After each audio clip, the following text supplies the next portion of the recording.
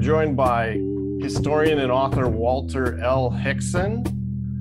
He is the author of the 2021 book, Architects of Repression: How Israel and its Lobby Put Racism, Violence, and Injustice at the Center of U.S. Middle East Policy. We're going to spend time with Walter going through some of the most important questions and drilling down on the question of the American-Israel Public Affairs Committee treatment in his book. But first, let's just start off getting a bit of background on Walter. So Walter, explain a little bit about who you are and how you've come through your career to write what I think is one of the definitive books on the Israel lobby in the United States. Well, thank you, Grant. Yeah, I didn't begin focused on Israel and the Middle East. I was trained as a Cold War historian and actually spent several months living in Russia before the fall, right at the time of the fall of the USSR. And so most of my early career was focused on the history of the Cold War, and I gained a lot of expertise in that. And the Middle East was really peripheral in my vision. Later in my career, I looked more deeply into it and realized that really I had imbibed a lot of the stereotypes and misperceptions about the so-called Middle East conflict as a sort of ancient enmities type of conflict or religious type of conflict, endless and complex. And it's really none of those things. It's a much more basic conflict, not that difficult to understand, and clear perceptions of justice and injustice in the conflict. So I was captivated by it, visited Jerusalem and Israel and the occupied territories, and that was eye-opening in 2013. And from that point on, I was really very intensely engaged in researching this particular subject. So you've written, again, quite a number of histories, including The Myth of American Diplomacy, National Identity and U.S. Foreign Policy. That was Yale University Press in 2008. You've written American Foreign Relations, A New Diplomatic History, Routledge, 2015. The focus of those books, when you say you kind of followed the narrative, what was it about looking at history that would cause any historian to maybe kind of just accept the dominant narrative?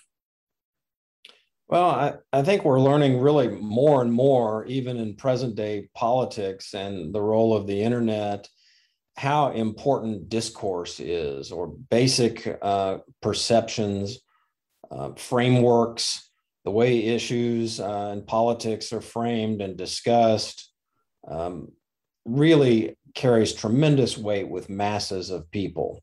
Foreign policy, it's always been true that Americans, for example, are much more inclined to know more about their domestic economic situation or domestic economic issues, and far less about the world and about foreign policy. So this has always been true. And so in Myth of American Diplomacy, I looked at the myths and misperceptions and basically American exceptionalism, the view that the United States was destined and chosen to lead the world. And I looked at and continued another work to explore the relationship between that perception and U.S. aggression and militarism overseas. But the same holds true of the Middle East. There are a lot of the discourse and the misperceptions about the Palestine issue have played a persistent and substantial role in how Americans see that conflict. So looking at some of the main topics of Architects of Repression, I think it's interesting how you start off and sort of set the scene with Trump's bankruptcy attorney, his daughter Ivanka, son-in-law Jared Kushner, and the Adelsons, Sheldon and Miriam Adelson, all gathered in what looked to be, from the video, a very elegant ceremony dedicating the newly relocated U.S. Embassy in Jerusalem. Just a major accomplishment, years in the making by the lobby. So what was significant about that, or so significant about that, that it really was the beginning discussion of this book? Well, in addition to Jerusalem being the literal center of the conflict, the juxtaposition on that date in May 14th, 2018, not only of the embassy dedication, which, as you've indicated, brought out, well-attired, very wealthy, highly elite, overwhelmingly white establishment figures celebrating this blatant illegal action under international law of relocating the U.S. Embassy to Jerusalem, which had long been prescribed by the UN and the vast majority of nations, almost all beyond Israel and the United States, and throw in the Marshall Islands. But the juxtaposition with what was happening in Gaza, where that same day, Israeli troops opened fire indiscriminately, including even killing health workers, first responders, during the so-called Great March of Return, in which Palestinians were making a symbolic march. So the violence against brown-skinned people who'd been denied national existence by this long decades of history of Zionist settler expansion and aggression, and Israeli regional aggression, the juxtaposition that very day of the celebration in Jerusalem, the clinking of the champagne glasses, along with this brutal violence, really struck me and seemed an appropriate way to open the book. Okay, and you say in later portions of the book, and this really struck me when I first read it, in kind of looking at the reactions to that and other parts of the U.S. and Israel relationship, how that could even possibly happen. But you say that in terms of opposition to that sort of outrage, progressives and radicals haven't always played a very productive role when it comes to understanding or confronting the Israel lobby. You're pretty harshly critical of some of the luminaries and recent books about U.S. Middle East policy. Tell us about progressives and radicals that would normally dive headlong into looking at the role of the lobby that really haven't. Yeah, it's been a source of frustration for me, and I know, of course, it has been for you as well, that a lot of these progressive and radical voices have been very strong on defending Palestinian rights and on the basic illegality and illegitimacy and injustice of the conflict. But for bizarre reasons that are difficult really to understand and very frustrating to face, they deny the role of the Israel lobby, which is absolutely central to all of this. Going back to the point I discussed earlier about the role of discourse and perceptions and the way issues are framed and the way people are as a result of the way language is used and the way issues are framed, taught to look at a certain issue, like the Palestine issue. The lobby plays a tremendously significant role in framing that language and shaping the way Americans view it and view it wrongly, although it's the situation's steadily improving. We can talk about that a little later. But I think it's, it may be as simple as these intellectuals aren't themselves fooled by the lobby, so they don't think it's very important. But that doesn't mean that masses of other people are not shaped by and directed by the language that the lobby puts out and the propaganda that it puts out. And it's also just intellectual arrogance. And frankly, it's a laziness in terms of they haven't studied the issue. So sometimes some progressives and radicals have made the claim, oh, the lobby's not important. Mm-hmm. It's more corporations, which doesn't make much sense. And they haven't looked into the matter. So the people who have looked into the matter, we have, of course, famously, John Mearsheimer and Stephen Walt looked into the matter and wrote basically a really straightforward book that was vilified and demonized and even labeled anti-Semitic, which of course is a tactic the lobby has resorted to more and more in recent years to try to discredit straightforward and truthful information. But it was a very solid book, and yet became massively controversial for no good reason, in part because of these progressives who won't acknowledge the significance and centrality of the Israel lobby. Okay. Well, yeah, I agree. It is frustrating. And I think there are also some financial perils to not just focusing on sort of acceptable outcomes, which nobody can defend, such as the Palestinian situation. But let's get into the book specifically. What time period does this book cover and why? And you've written another book on the lobby that Cambridge University Press published, 2019, Israel's Armor, the Israel Lobby and the First Generation of the Palestine Conflict. So how do these two books work together? Where does one pick up and where does the other pick up? Yeah, when I did get into focusing on the Middle East and took my trip to for a few weeks in Israel and the occupied territories. When I came back, I began working on the study that became Israel's Armor. It's a more formal academic book published with Cambridge, and it ends with the 1967 war and the establishment of the occupation in 1968. So I wanted to take the story further to the present, but I wanted to do it all in one volume with architects of repression, and to be more outwardly, openly critical of this injustice that is just apparent and fact-driven in this history. So I went back, but I spent less time on the early period. Architects of Repression really picks up with World War II. To me, while you can certainly argue that the Israel lobby goes way back to the World War I period and even to the beginning of the Zionist movement at the turn of the century, and that's legitimate to argue that. And certainly there was an active Zionist movement, and in the influence in the Congress was apparent as early as World War I.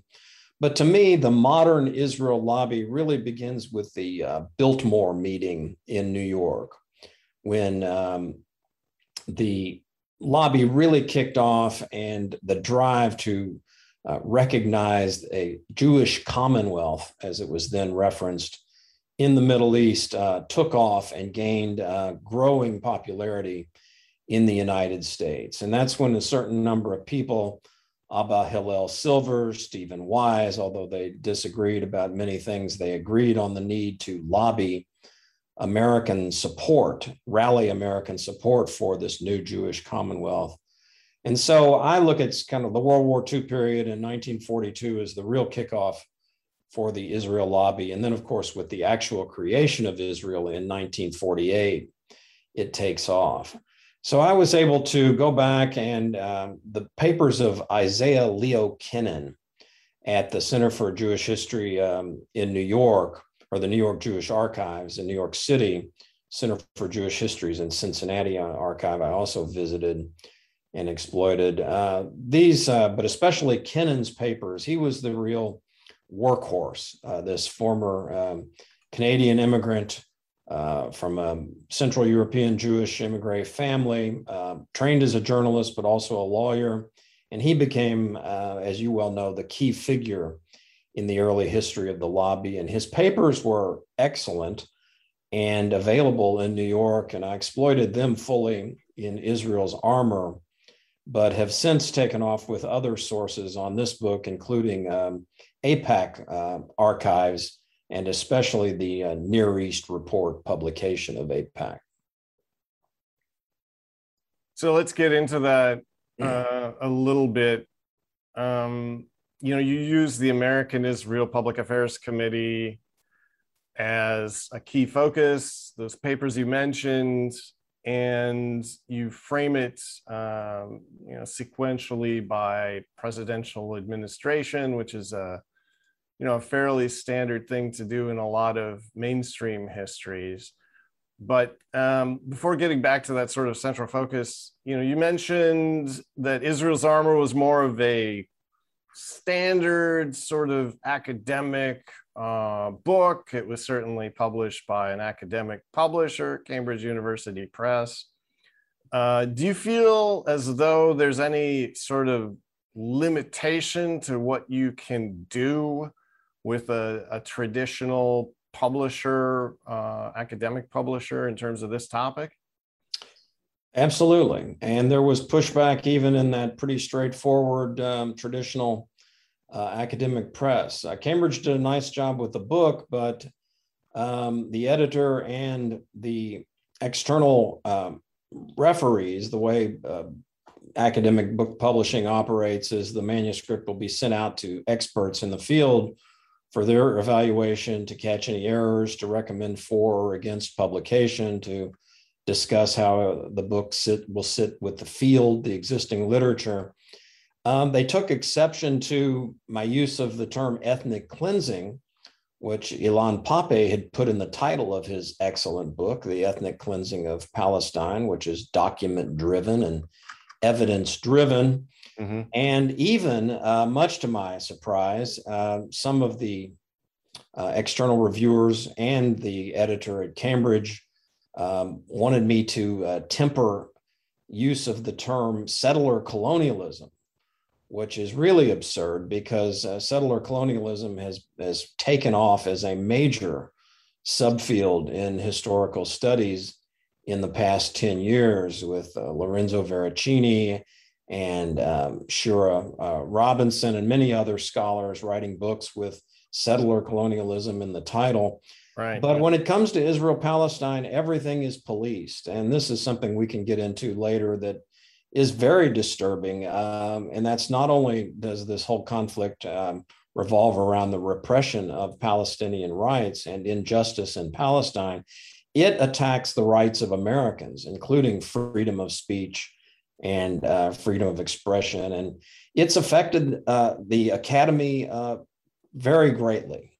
And the lack of critical voices in the academy about Israel and Palestine for an academic such as myself, I'm now retired, but it's very disturbing. And I think the academy has failed. I think academic publishing has failed. I think journalism has failed. And again, this is why the lobby is so important, because the dominant discourse in this country has enabled the repression of more critical voices. Well, I think it is important to note that academic and expert review, peer review and expert review is not something that's limited, certainly, to academic press. And that, of course, Architects of Repression and your forthcoming book have both been reviewed in that way. So it seems as though that problem may be in the rearview mirror for upcoming generations of truly critical scholars. And I hope that is the case. So getting back to the structure of... Let me just interject quickly, Grant. Peer review is really important and really helpful, and I have no problem with peer review at all. And it almost invariably makes books better. Yeah. And even in all the cases you mentioned, including Israel's Armor as well, the book got better as a result of peer review. But what happened with that book was that the dominant and misperceptions did creep into some of the evaluation. Right. And then there's this expectation that the author will have to toe the line, or what happens to the project if the author has evidence-based disagreement with that, or that the peer reviewer may not be, just as some of these progressives and radicals we spoke about earlier don't really know enough to do a valid criticism. What happens then? Yeah, it's a negotiation, and you end up, at least I ended up, you sneak a few things in, really. That, I wasn't going to give up on the term settler colonialism. It's too important and too central Right. to the analysis. So to It's suggest too valuable. I mean, it really is one of the most valuable frameworks to have emerged. So I had to stick with that for my own academic integrity and managed to. So I'm proud of that book, and it's fine in that regard. And we got most of what I needed into it, but it was striking how that whole system that saga unfolded. So you organized the book by presidential administration. Why did you do that? Well, just I think it's pretty much it's organized chronologically, essentially, and obviously the administrations come chronologically. What's striking about it is, history doesn't literally repeat itself. That's a cliche that really isn't borne out, but the same sorts of evolution did occur, and that is that very often, even with Truman, even with Johnson to some extent, and these are some of the most uncritically pro-Israel presidents, but especially with presidents like Eisenhower, like Nixon, like Carter, like Obama, presidents of both parties, there would often be a big talk and determination to confront Israel in the lobby and to demand some changes in this imbalanced, unjust situation that had been allowed to occur. But when they came into office, administration after administration confronted the realities of the power of the lobby, especially in Congress. And essentially, they all, to one degree or another, bowed to it, bowed before it. And so, again, it was a testament. I mean, is the lobby influential? It tames presidents. It directs the Congress. So it's very influential and extremely powerful. And you see this again and again with the determination of a president, a popular president like Eisenhower, a popular president like Obama, and they are utterly unable to make a dent, really, in the power of the lobby, which only grows stronger when it is confronted by executive authority and efforts to make Israel enter into even the most basic compromises in recognition of Palestinian rights and justice in the Middle East.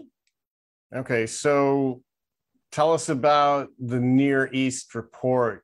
What is the significance of it? Who publishes it? What's its role? Yeah, the Near East report was one of the more one of the major stories of the lobby is just how successful it's been and how smart and capable and skilled and adaptable its leadership has been. So you can condemn the Israel lobby, and I do condemn the Israel lobby for its machinations and the injustice it promotes. But there's no doubting its skill. The Near East report is an example of that. So it did a couple of things when it was created by Kennan and his cohorts in the late 1950s. One, it was, as you well know, an important source for generating revenue. And the revenue was then diverted by the State of Israel and the Jewish Agency in New York purchasing copies of the Near East report, subscriptions, diverting that money to Kennan and to the domestic lobby, and skirting foreign agent registration legislation that went back to the 1930s. So it was extremely successful that was called out by Fulbright in secret hearings in the early 60s, and some changes were made, but they raised revenue for one. But even more important than that, the Near East report, which Kennan, with his journalism background, very skillfully edited, had the appearance of straightforward news, but it was very subtly, highly propaganda. And moreover, it was geared toward the Congress. So every member of Congress regularly received the Near East report. He began to write pro-Israel congressmen up in the Near East report. Other congressmen sought that kind of free, favorable publicity. with the Jewish and other communities and became more and more pro-Israel. And it was just a highly effective device for shaping the pro-Israeli views of the United States Congress and a larger foreign policy and Washington wonk, but nationwide community of readers. And its readership grew regularly. And so for the 50s, late 50s, 60s, 70s, 80s, the Near East Report, with the internet, it's changed a lot, and there's so many sources of information. But for decades, the Near East Report, which I've gone through pretty systematically for this book, had a profound influence on Congress and on creating this discourse we've been discussing of pro-Israeli propaganda in the United States. Yeah, I've had the same experience of, in my case, sitting in the Library of Congress, having them bring up stacks and stacks of the Near East Report and paging through them. One of them even had Isaiah Cannon's business card tucked inside. Oh, really? Fell out as I was leaving through. But I do think that one of the things that you can't underestimate is the distribution of the Near East Report. I think Kennan was bragging at one point it was going to everybody listed in Who's Who, the Saturday Evening Post, all sorts of major magazines. And it was, again, this highly edited, expertly crafted news source that was not really visible to the public, but everybody on Capitol Hill was getting it. Everybody in the mainstream media was getting it. But I also think it's important to emphasize the Jewish Agency for Israel was paying Isaiah Cannon quite a lot for putting that newsletter out. It was the funding vehicle for him that allowed him to get money from an Israeli foreign agent and fund his operations. And I think without the Near East Report and the quarterly payments he was getting from this foreign entity, they would have been in real trouble. And of course, it allowed the Senate investigation to see what was really going on and document all of that. But so just to move on a little bit, the basic question always comes up: does AIPAC speak for or represent everybody who's identifying religiously or culturally as Jewish? Are they like the voice of this segment of America? Well, they would like to be, but they're not. And one of the most important, stories today is the emergence of more and more Jews willing to criticize Israel, which for a long time was simply taboo in American culture. Your duty as a good Jew was to rally behind Israel and to support Israel. And the propaganda on that was pervasive, and the local Jewish federations reinforced it. So as you well know, the lobby is sprawling and complex, and AIPAC is certainly the centerpiece and the most powerful formal disciplinary and money-raising lobby. That is, it punishes those who vote or talk the way they don't like them to do in Congress, and it supports those who toe the line, the pro-Israel line. AIPAC, as powerful as any lobby in the United States, let alone foreign policy lobby, which is by far the most powerful in all of American history. So AIPAC is the centerpiece, no doubt, but the Conference of Presidents of American Jewish Organizations has always worked closely with AIPAC, these local federations, councils, but they do not speak for the entire Jewish community. And from the very outset, there were a substantial number of non-Zionist Jews who didn't like this idea of a Jewish commonwealth. They wanted Judaism to remain a great and powerful religion and not a country. And some were strongly opposed, like the American Council on Judaism, which remains today, but it's a minority, fringe, and much vilified and demonized group. But more and more we see American Jews who have traditionally been much more liberal, than many other groups and religions in American history and culture, unable or unwilling to any longer just look the other way while Israel engages in brutal and violent repression. So AIPAC doesn't speak for all Jews, and some Jewish groups, there are critical groups like Americans for Peace Now, J Street. There's limitations to their criticism of Israel. And then further to the left, there are Jewish groups like JVP, which are highly critical, Jewish Voice for Peace, of Israeli policy and support BDS and are fully demanding change. So this is one of the most fascinating and important stories right now, is the ability and the willingness of certain segments of the American Jewish community to speak up and demand change. It's really important, and it's definitely going to something the lobby has to deal with in the future. So let's circle back to that topic of settler colonialism now, and what legacy do the U.S. and Israel share when it comes to settler colonization, and what sort of explanatory power does that have? Well, it's a very important framework, settler colonialism. It explains a lot about Israel, and yet there are unique aspects about Israel that differentiate it from other settler societies. So the United States is a settler society. Australia is a settler society. And there are many others going back to ancient history and throughout history.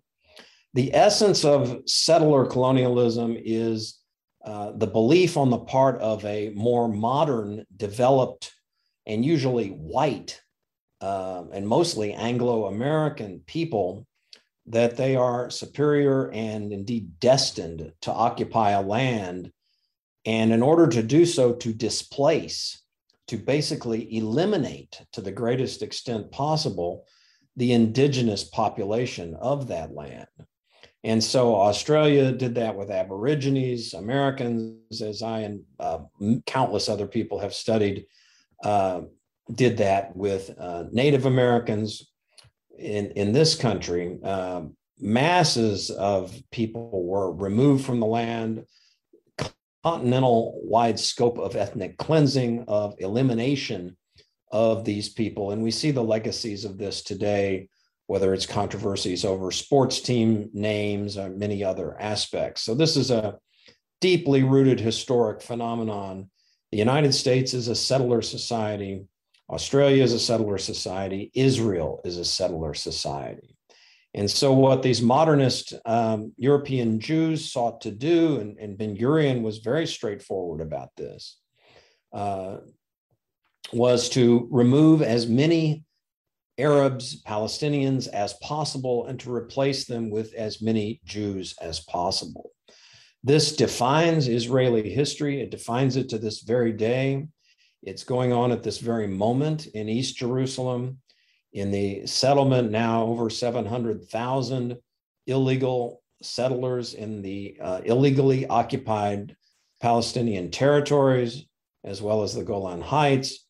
And so it really defines what Israel is, and as it really defines what the United States is. And so this also contributes to the affinity between these two countries, because it's to be expected that the United States sort of understands Israel as a settler society that has dealt with savage people and been forced to remove them from the land to make way for a superior God-chosen people to occupy the land. Now, the two things that do distinguish it are, one, the history of anti-Semitism, which is very real and went on for centuries. Jews were vilified and subjected to pogroms especially in East Central Europe. And this made the intensity of Zionist settler colonialism that much more intense. They were that much more determined because of the horrors that had preceded and culminated with the Nazi Holocaust.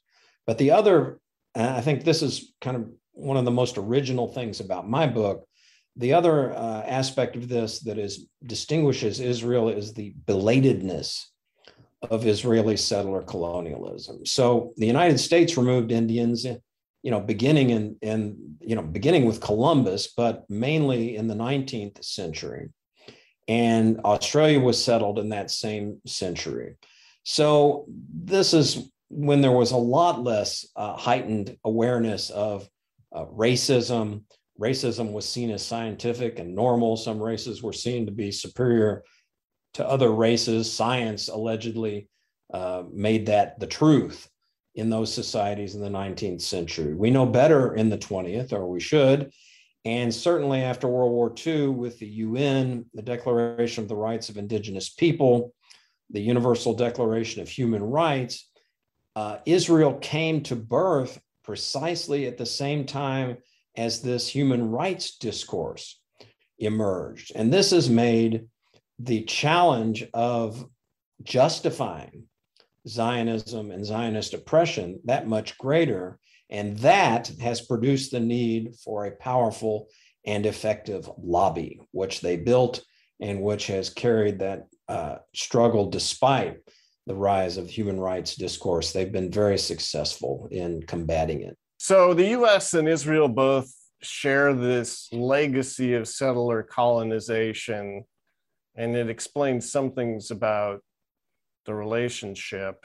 Did Israel's founders expect the indigenous people to peacefully acquiesce to a flood of new immigrants after World War II, or did they kind of understand, despite the propaganda, what was going to happen?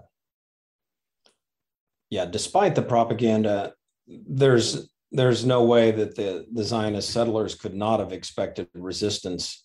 There was a major Palestinian uprising in the 1930s as amid the Nazi genocide, the Jews began to pour from East Central Europe into Palestine. So they well knew that creation of a Jewish state, partition of the British Mandate of Palestine, would create violent resistance. People, after all, are going to fight for their homelands. And this was true throughout the history of settler colonialism, whether it was Australia, the United States, or Palestine.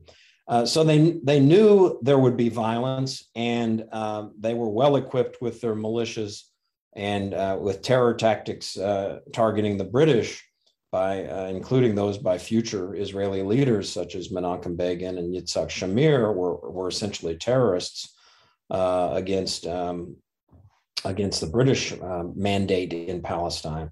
So they were very clear, very determined that there would be this Jewish Commonwealth, as they called it, regardless of the violent repression that would be entailed in displacing Palestinians. And when they got their chance, some 750,000 were driven out in the Nakba of 1948, which enabled the founding of the State of Israel. Okay, so one of my favorite chapters of Architects of Repression is chapter 7. And just to kind of drill down even more, what essentially was the job of the Israel lobby and AIPAC? What did they have to do in 2006? And what was going on in terms of Israel's war with Lebanon? Let's start with the first war with Lebanon in the 1980s, because as you well know, Grant, that was a turning point for the lobby too. Mm-hmm.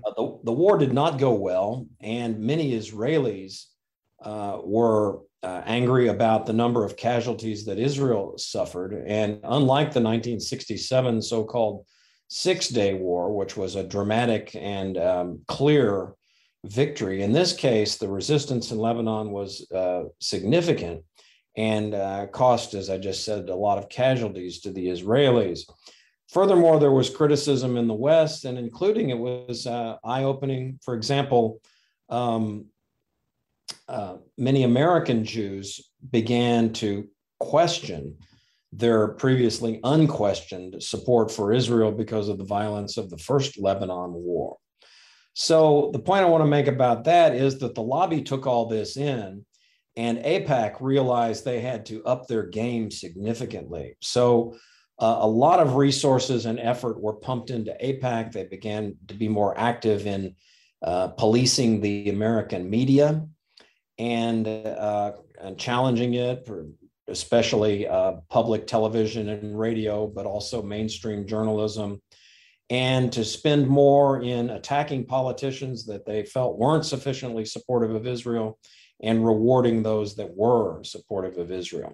So that really took off in the 80s and the 90s. The lobby grew stronger and stronger to the point where you ask about in 2006 with yet another war in Lebanon. And again, it doesn't go well. And by this point, Israel essentially is losing in Lebanon and has created its own permanent opposition through its regional and borderland aggression. And there's a long history of Israel's borderland aggression. It's hardly the poor, defenseless, sole democracy that's besieged by all quarters. It is the aggressor in the region and mounted many cross-border attacks into Jordan as well as into Syria, and essentially started and wanted the 1967 June war. So Israel had long been the regional aggressor, and Lebanon had been this particular target. The PLO was driven out in the 80s, and now another war in Lebanon. But at this point, Hezbollah, backed by Iran, but homegrown resistance in Lebanon, defends Lebanon from Israeli aggression. And they dig into the hillsides and prove to be very effective and essentially prevail, really, and force Israel to withdraw. And so the lobby has to deal with more carnage in Lebanon, tens of thousands of people killed by Israeli militarism, and yet not a success story for Israel. So that's the setting amid the war on terror that the United States has declared and is now identifying in the 2000s more and more with Israel as a straightforward military and strategic ally amid that war on terror. So how does not worrying too much about civilians and Dahiya doctrine figure into all of this? What is that? Yeah, the Dahiya doctrine is named for basically a Beirut suburb, heavily occupied, populated by Shiite Muslims. And of course, in the first invasion, there'd been the notorious Sabra and Shatila massacres in greater Beirut. But the viciousness and the violence in Lebanon in all the interventions, there's another major intervention in 1996 in Lebanon. There's been a notable disdain, and certainly in the Gaza wars that we can talk about as well, for collateral damage, for civilian populations. The wars have been very indiscriminate, and so the Dahiya doctrine was basically a pronouncement by the Israeli military that they just won't bother to make any distinctions between civilian and military targets, that everybody is a legitimate target. And so masses of, elderly people, women, children, non-combatants are killed in these airstrikes and artillery barrages that are unleashed. And Israel is basically unapologetic and says that it will continue this approach. So really it becomes ensconced in military doctrine by this dominant military power in the region. And Israel is by far the dominant military power in the Middle East. So it seems as though AIPAC got the job done. You have the Bush administration fighting off calls at the UN, even from the EU and world leaders, to have a ceasefire. And Condoleezza Rice, Secretary of State, saying, well, this is no time for a ceasefire. And so the US, at kind of the height of the onslaught for 34 days, enables Israel to continue pounding away. And most Americans kind of swallowed AIPAC's depiction of Israel as being a besieged innocent under terrorist attack, as you write. So AIPAC's job in Congress was to do what? And what sort of results was it getting in Congress to support this attack? Well, you're right about those perceptions of AIPAC successfully, particularly in the period after 9/11. What 9/11 did was it made a lot of Americans identify with this narrative of Israel as the besieged innocent. A lot of Americans perceived the United States as the besieged innocent in 9/11. And of course, innocent people were killed in 9/11, but the United States was hardly innocent. There were reasons why the United States was targeted, and it had unleashed its own indiscriminate violence in many places, which really created the militant Islamic resistance that finally unleashed 9/11 and grew in so many other countries. But what 9/11 did was made a lot of Americans identify with Israel. This is what Israel had long claimed to be: a besieged innocent surrounded by hostile forces who would destroy it if they possibly could. And by these horrifying attacks in the United States and in Washington and New York and Pennsylvania, Americans could more and more relate to this special ally that Kennedy had proclaimed Israel to be in the early 1960s, and AIPAC had nurtured for decades. So amid the war on terror, there's this natural sort of affinity, but at the same time, there is some effort, even by a very pro-Israeli president like George W. Bush, to rein in the excesses of Israeli aggression. But whenever that sort of criticism occurred, or there was any effort to link the massive American funding, which we really haven't talked about, of course, is the essence of what the lobby does, is secures for Israel massive American funding, right, to the tune of $150 billion since World War II, far more than any other country in the world has received. This tiny little country of about 9 million people, which is the powerhouse militarily in the Middle East, doesn't need all this American money, which could well go much more effectively to benefit other people in other countries, if not just in the United States itself. But in any case, whenever there's any hint of linking Israeli aggression, brutal violence in Lebanon or Gaza with its behavior, or something else we haven't discussed, Israel's utter disdain for the so-called peace process. Another fantastic propaganda story for AIPAC is that Israel has long sought peace, but has not been able to get the Palestinians to cooperate. It's just utter nonsense, and the reverse is true. And this has really been established by scholarship at this point, that it's not even questionable that Israel has resolutely opposed the peace process and a settlement that might drive it out of the occupied territory. But to finish this thread, whenever the effort has been made to criticize Israeli aggression or excess militarism, or much less link U.S. funding, this happened to George W. Bush, as it happened to his father. A massive rally was called in Washington. The Jewish organizations, Elie Wiesel spoke, others spoke, claimed that Israel was threatened. Its very existence was under threat. The United States had to stand by Israel. The cliche of cliches that it was threatened to be driven into the sea, which is complete nonsense. So these rallies would be held, the congressmen would be called, emailed. AIPAC continually let them know that they would receive support from the lobby, or their opponent would receive support from the lobby, depending on their reaction. So they would mobilize very effectively to rein in the criticism.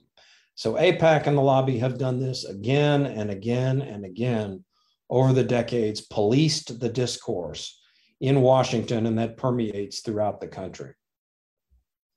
So within this time period we're focusing on in the chapter, AIPAC and commands, you have Israel having taken control of Gaza in 1967, and Ariel Sharon orchestrating, the expulsion of thousands of Gaza Palestinians, destroying their homes, and then attempting to settle portions of it. You have this sort of turnaround in 2005 when the same Ariel Sharon decides to dismantle the settlements and disengage from Gaza, just presented as this tremendous sort of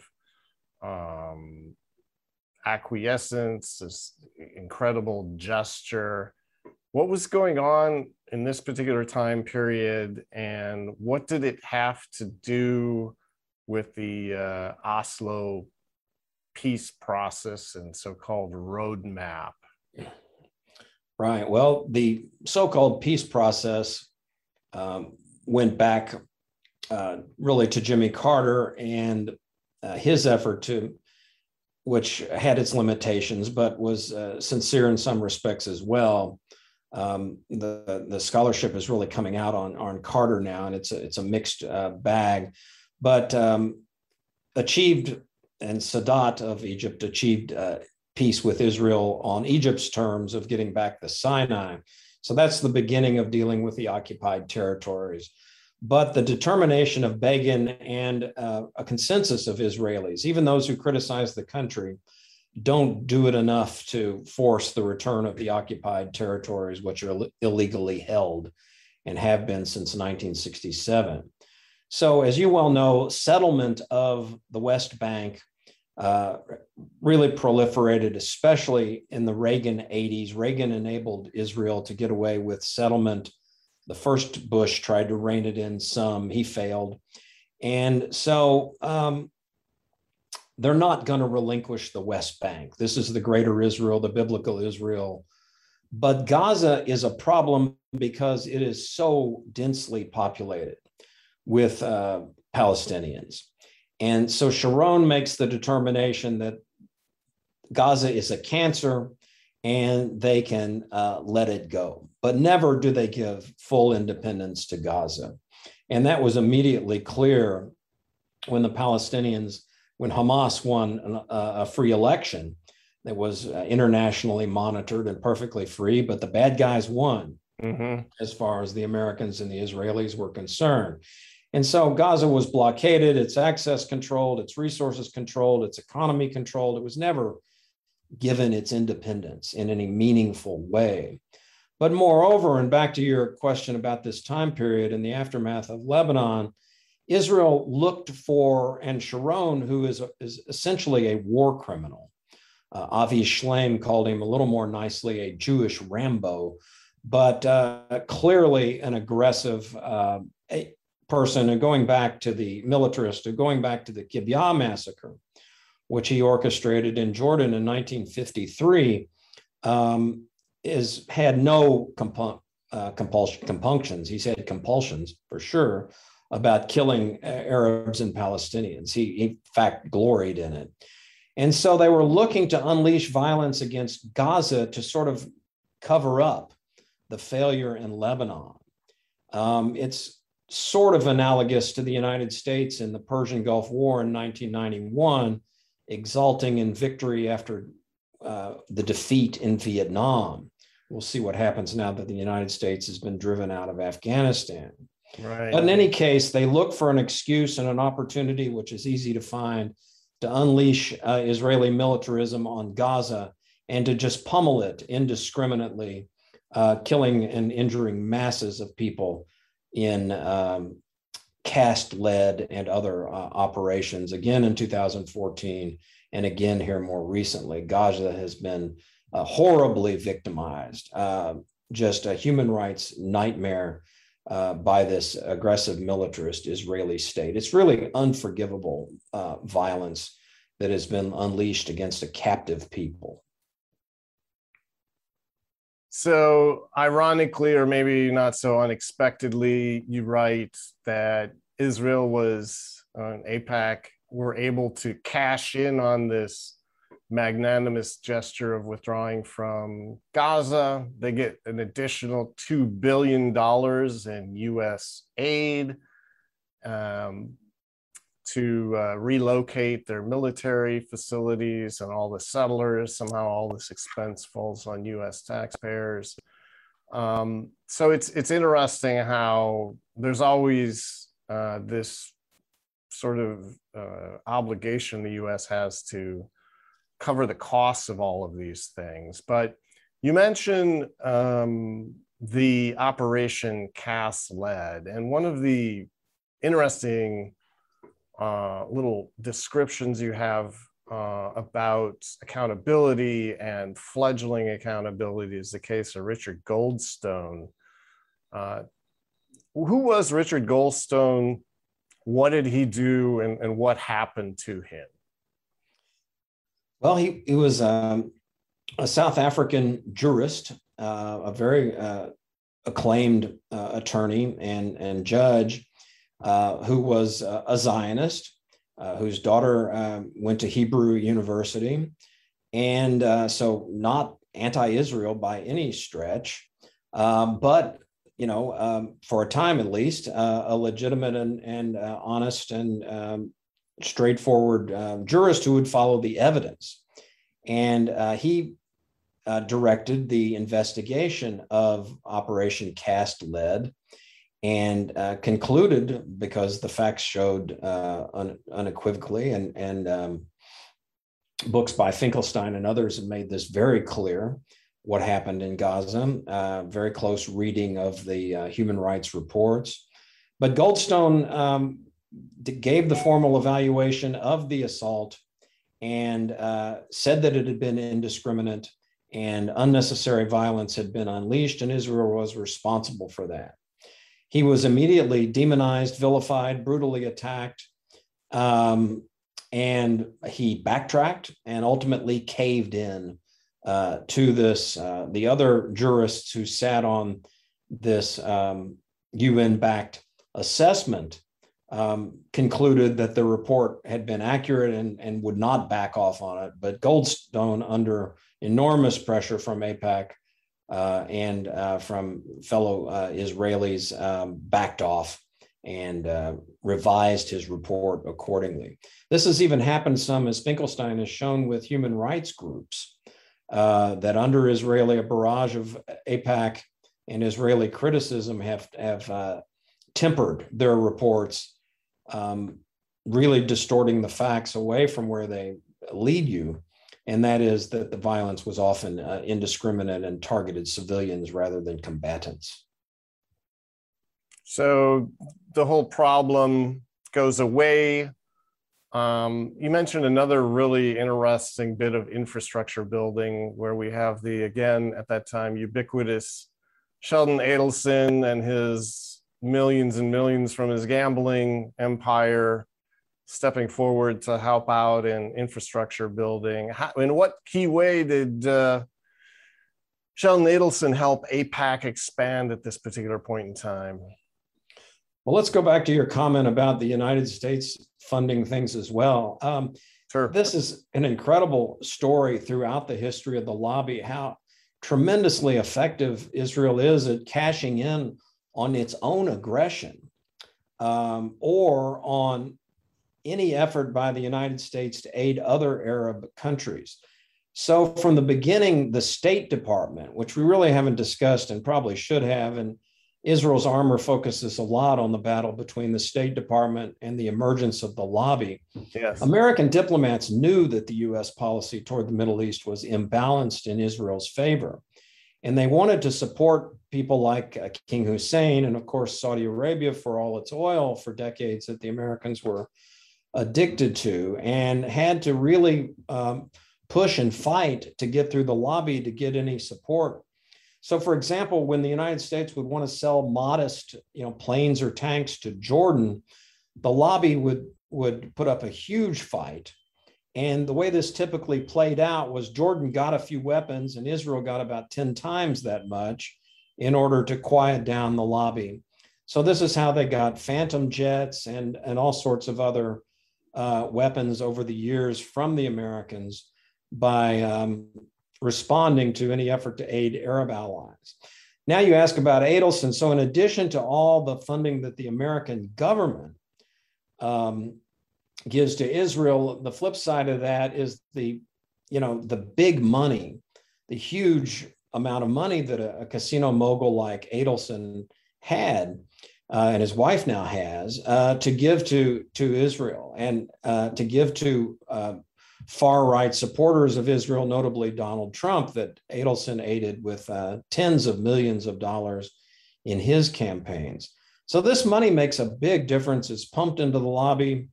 In more recent times, it's gone into campaigns to silence criticism on college campuses, to attack freedom of speech, to engage in lawfare with frivolous lawsuits or patently unconstitutional anti-free speech measures, efforts to equate criticism of Israel with anti-Semitism, which is one of the most odious and now widespread practices of the lobby.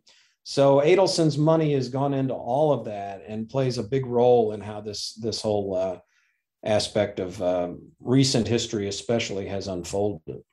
Sure. Yeah, the building of their new headquarters on H Street, which if anyone has a chance to go and take a look at it, it's very strategically located, just steps away from Congress, which is the most important target of their efforts, and you can't underestimate probably how much more important it is than even the much more distant Israeli embassy. Well, it's an expansive, as you well know, highly expansive entity, the lobby, and not only expanding those physical facilities dramatically, but doubling or tripling the number of personnel in recent years, expanding, as you've chronicled, into state governments. So there are the proverbial many tentacles of the lobby, and it's extremely well funded and sort of reminds me of what George Kennan said about the expansion of communism. It's like a fluid stream that will go into any available nook and cranny where it thinks it can be effective. And so that's what the lobby does. If it sees an opportunity and it's building more and more people and facilities to engage in it. What's going to be interesting, and we can discuss more if you wish, is to see whether they revive their annual conference or if they are starting to shift, which I kind of suspect, to try to do this all a little more quietly and leave it to just a few of us who are willing to talk about it to publicize what they actually do.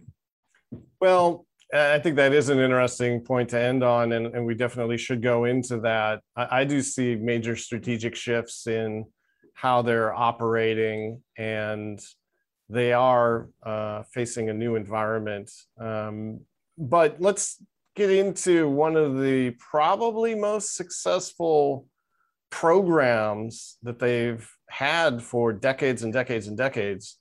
Isaiah Kennan himself, back in the early days, founder of AIPAC, flew to Israel, received members of Congress, arranged what looked like spontaneous encounters with Americans who were making a pilgrimage to live in Israel, and couldn't talk enough about the importance of getting American representatives over to Israel to experience kind of a propaganda trip and even reward them for having passed millions and millions in aid. So the junket to Israel has been an extremely important part of the lobby's activities, and you do write about that in the book. Why is Israel the destination for 1 in 3 congressional trips overseas that are sponsored by private entities? Why do you think that getting them over there is so important? Well, yes, it turns out our elected representatives can't turn down that free $10,000 trip to the Middle East that they get gratis of the Israel lobby, and they skirt laws that are intended to limit that kind of influence. It proved to be very effective, and it can be very emotional experience for people going to the Holy Land, Mhm. and it's a transformative experience for many people to go spend time there.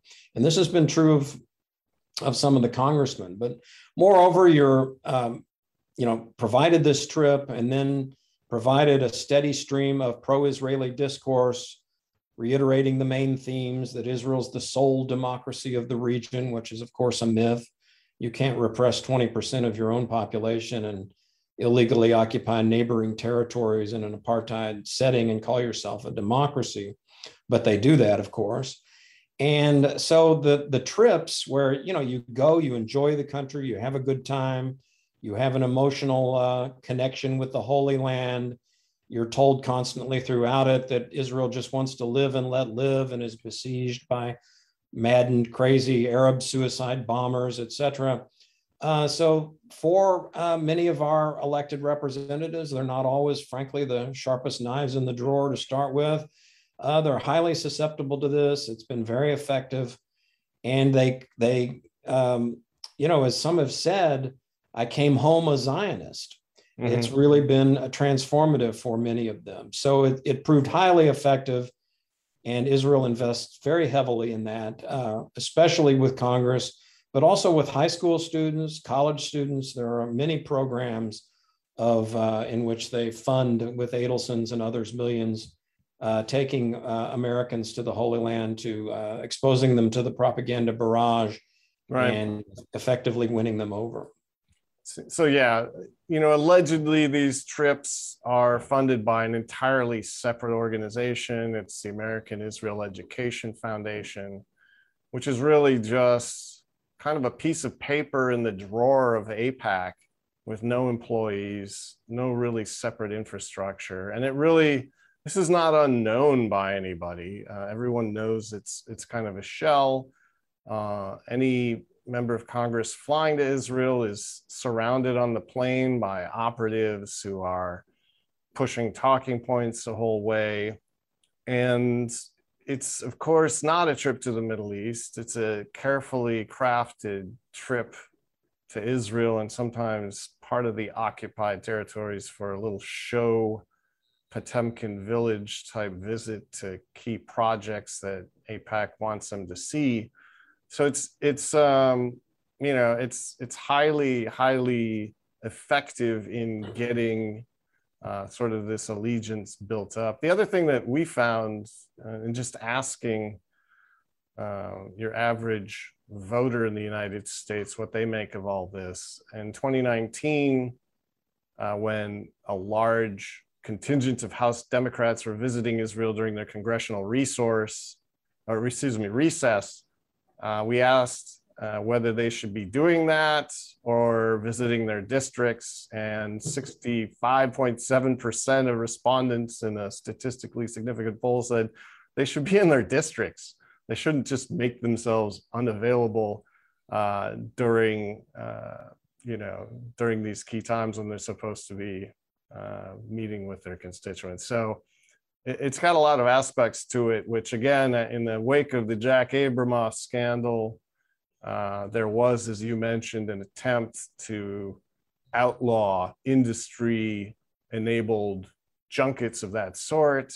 And there's something called the AIPAC loophole, which is common across many laws, regulations, and norms, which says, well, AIPAC doesn't actually have to follow that. So another thing that's interesting is AIPAC's role in sponsoring legislation and getting it through Congress. You mentioned Brian Baird, who talked about something he termed the swing, which is, if AIPAC is communicating to the donor network, and in this country, Blackbaud and other major nonprofit software companies talk about the huge correlation between people who donate to charity and people who donate to political campaigns. I kind of see them as both avenues for creating change. But AIPAC has, as you mentioned, these giant donor bases. And Brian Baird talked about the swing. If you're towing the AIPAC line, you get the $200,000. And if you don't, your opponent's going to get the $200,000 and you're going to get nothing. He calls it a $400,000 swing. So how does this impact legislation? How does this impact AIPAC's ability to get their program through Congress? Well, obviously, it's crucial to their ability to dominate the Congress. If you can threaten their job, which Brian Baird and others have pointed out, that absolutely is the case. I thought it highly revealing, the story of Mitch McConnell. He barely won his first Kentucky Senate race, and the lobby had supported the incumbent, a Democrat named Walter D. Huddleston. McConnell won, and he basically went directly to AIPAC and he said, look, fellas, what do I have to do next time to get your support? You almost cost me this election. Mm-hmm. And they said, sure, Mitch, we'll be happy to support Republicans, toe the Israel line. And Mitch said, you got it. And so he gets the money, he gets the support. His Democratic opponents don't. And he's become one of the longest reigning and most successful power brokers in the history of the Congress. So AIPAC has played this role again and again, going back to the targeting of Charles Percy, Republican who chaired the Senate Foreign Relations Committee and criticized the assault in Lebanon. He was targeted and defeated. There have been many other cases where that's happened. On the other hand, where the swing is crucial, the money that you get or don't get, your opponent gets if you don't toe the Israel line. On the other hand, on the encouraging side, we take encouragement wherever we can with this subject. In more recent times, Israel has thrown the money in the lobby behind candidates who have a strong pro-Israeli record, and yet they have not always won. They've suffered a couple of key defeats in the most recent congressional elections, and they have targeted and been unable to oust people like Ilhan Omar and Regina Tlaib and Betty McCollum and others. So there are lasting critics who can fight this off, fend this off, and even all the money hasn't resulted in Israel having its way totally throughout the Congress. So there are chinks in the armor, yet the story overall is one of an amazing domination of the United States Congress. And if it were done by any other country, let alone Russia or China, imagine if more than half the Congress was taking junkets to China paid for by the Chinese government, what the American public would have to say about that. Whereas as you noted, with Israel, it goes unchallenged, even though it's skirting laws meant to prevent that very thing. So overall, it's been a story of really shameless domination, and a disgraceful story, really, in American history of a foreign country dominating the U.S. Congress. But there are some hopeful signs. Yeah, I think there are some hopeful signs, and I think you've exhausted the list in some of your final chapter analysis about what's been going on. Unfortunately, most recently after the book was published, you have the case of Chantel Brown and Nina Turner in Ohio, where Democratic majority for Israel, this new dark money front to shovel money into key elections that didn't prevail in the Jamal Bowman race, did prevail, it seems, in your state. And right. I imagine you were watching. My district. Your district, okay. Yeah. So, it's clear that if you drill down on the various polls, that there no longer seems to be a Democratic majority for Israel in terms of the way progressives within the party are feeling about what the Israelis have been doing. How many more races do you think we're going to see where they've managed to figure out the code and go against this groundswell of popular opinion to win the candidate narrowly that they want for office. Yeah, I think especially in off-year elections, the lobby can be, and these mainstream organizations can be more effective than, a lot of people don't turn out to vote. So a majority of Democrats more and more are willing to, there is a gulf between the base and the centrist domination of the party, which Biden and Nancy Pelosi continue to anchor. So there was another 12-day onslaught in Gaza, and Biden said not a word of criticism of Israeli excesses. And once again, you mentioned Condoleezza Rice's quote earlier. Biden said the same thing. Israel's got a right to defend itself, and here it is unleashing this indiscriminate violence, just pulverizing a captive people in Gaza. So to some extent, the more things change, the more they stay the same. And yet, the things we've discussed here, the more and more willingness of more and more American liberal Jews to at least, can contemplate being critical of Israel, more and more progressives challenging the line. It's still a mixed bag. They're going to win some and lose some. And until the mainstream Democratic Party has the integrity to weigh in on this issue, it'll probably continue to be, deeply problematic. So you mentioned another change in the lobby, and that has been the inability of AIPAC to have their traditional policy conference, or at least that's what they call it, in Washington now for 2 years running. They canceled 2021. They're going to cancel 2022. AIPAC counts on and spends quite a significant portion of its $100 million per year budget on calling together activists through the Jewish federations in every state, through related organizations, to come to Washington, where American politicians, elected officials are put through the process of appearing and mouthing some words before these massive audiences, having these breakout sessions, and they can't do it. They can't meet. It's they've said it's because of COVID-19 and other issues, although other groups like J Street seems like they're going to be meeting in 2022. If these citizen lobbyists can't appear and get their talking points and march up to Capitol Hill to lobby their members of Congress, does that, in your view, represent a major blow to the AIPAC program that's been in place for decades and decades? Well, as we've discussed, I'm a historian and look at the history of this issue and of the lobby itself.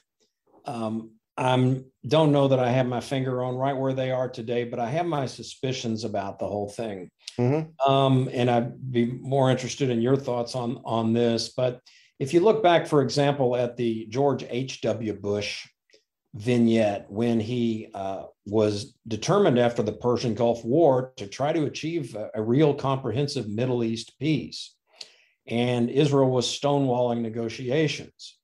And the lobby called out a big demonstration in Washington against Bush's efforts to pressure Israel.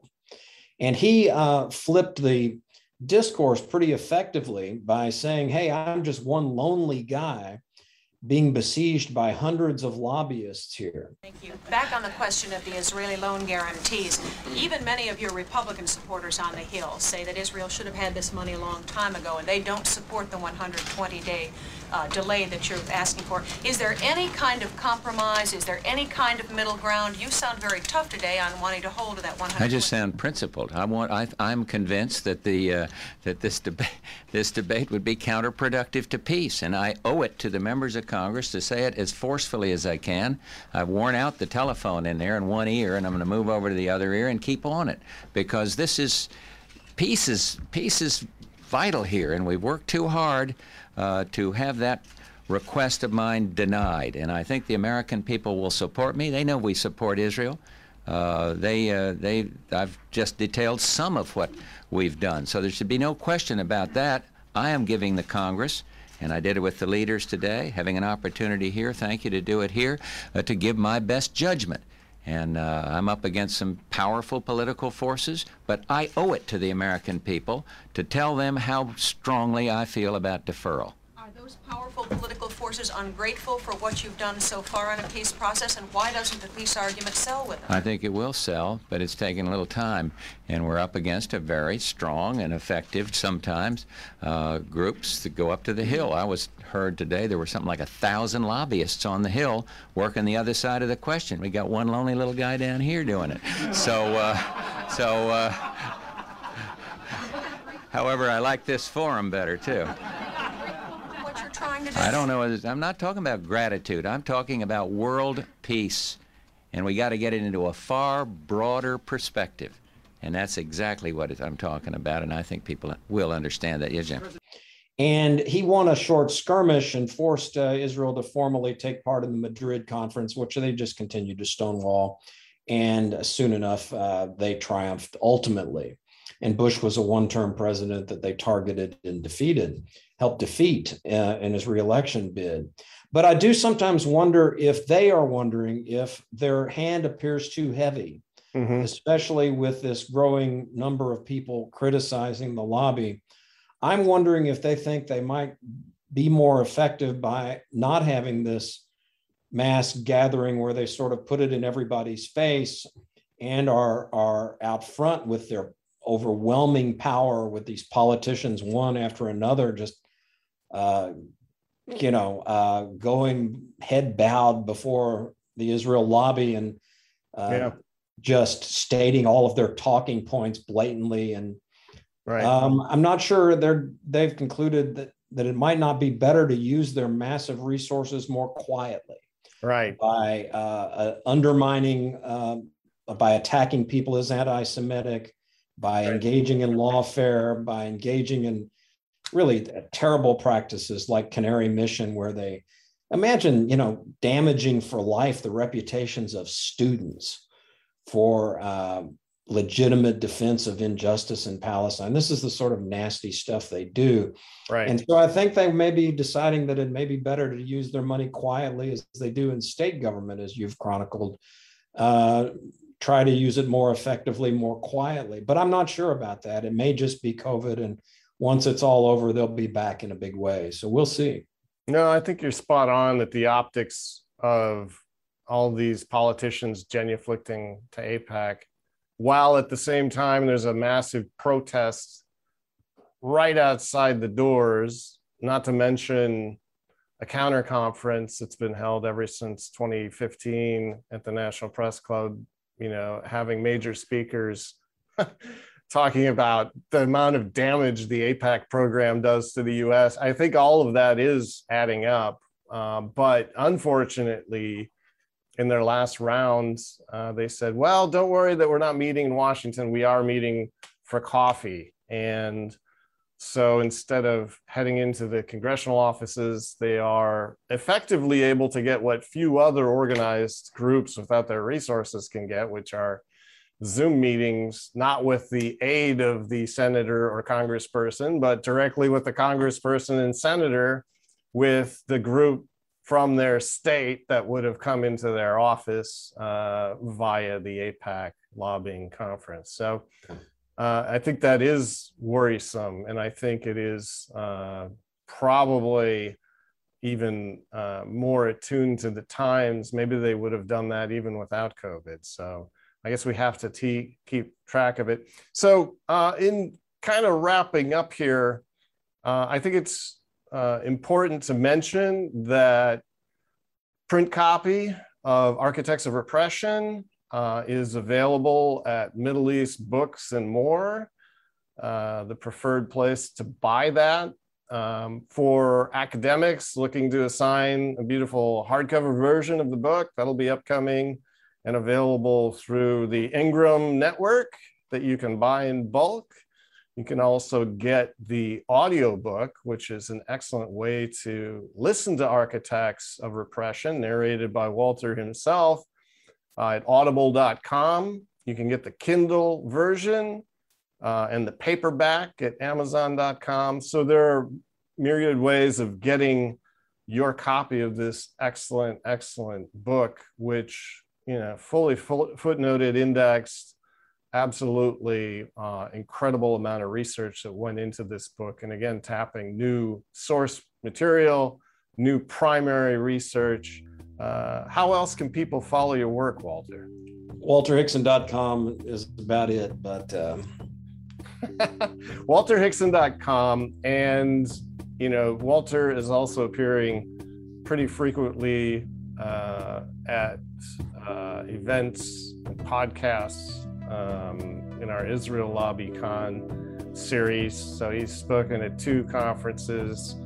And if we could maybe mention the one I think is the best is the last one, when, you know, it's partly the title of, you know, what everyone needs to know, and that 25 or 30 minute one. So if okay, so YouTube videos, and we'll put some links. YouTube videos, especially the lobby, what everyone wants to know, is a distillation of the book. But so we'll put in some links at the bottom where you can get his best talks, most recent talks, and everything you need to follow some of his upcoming releases.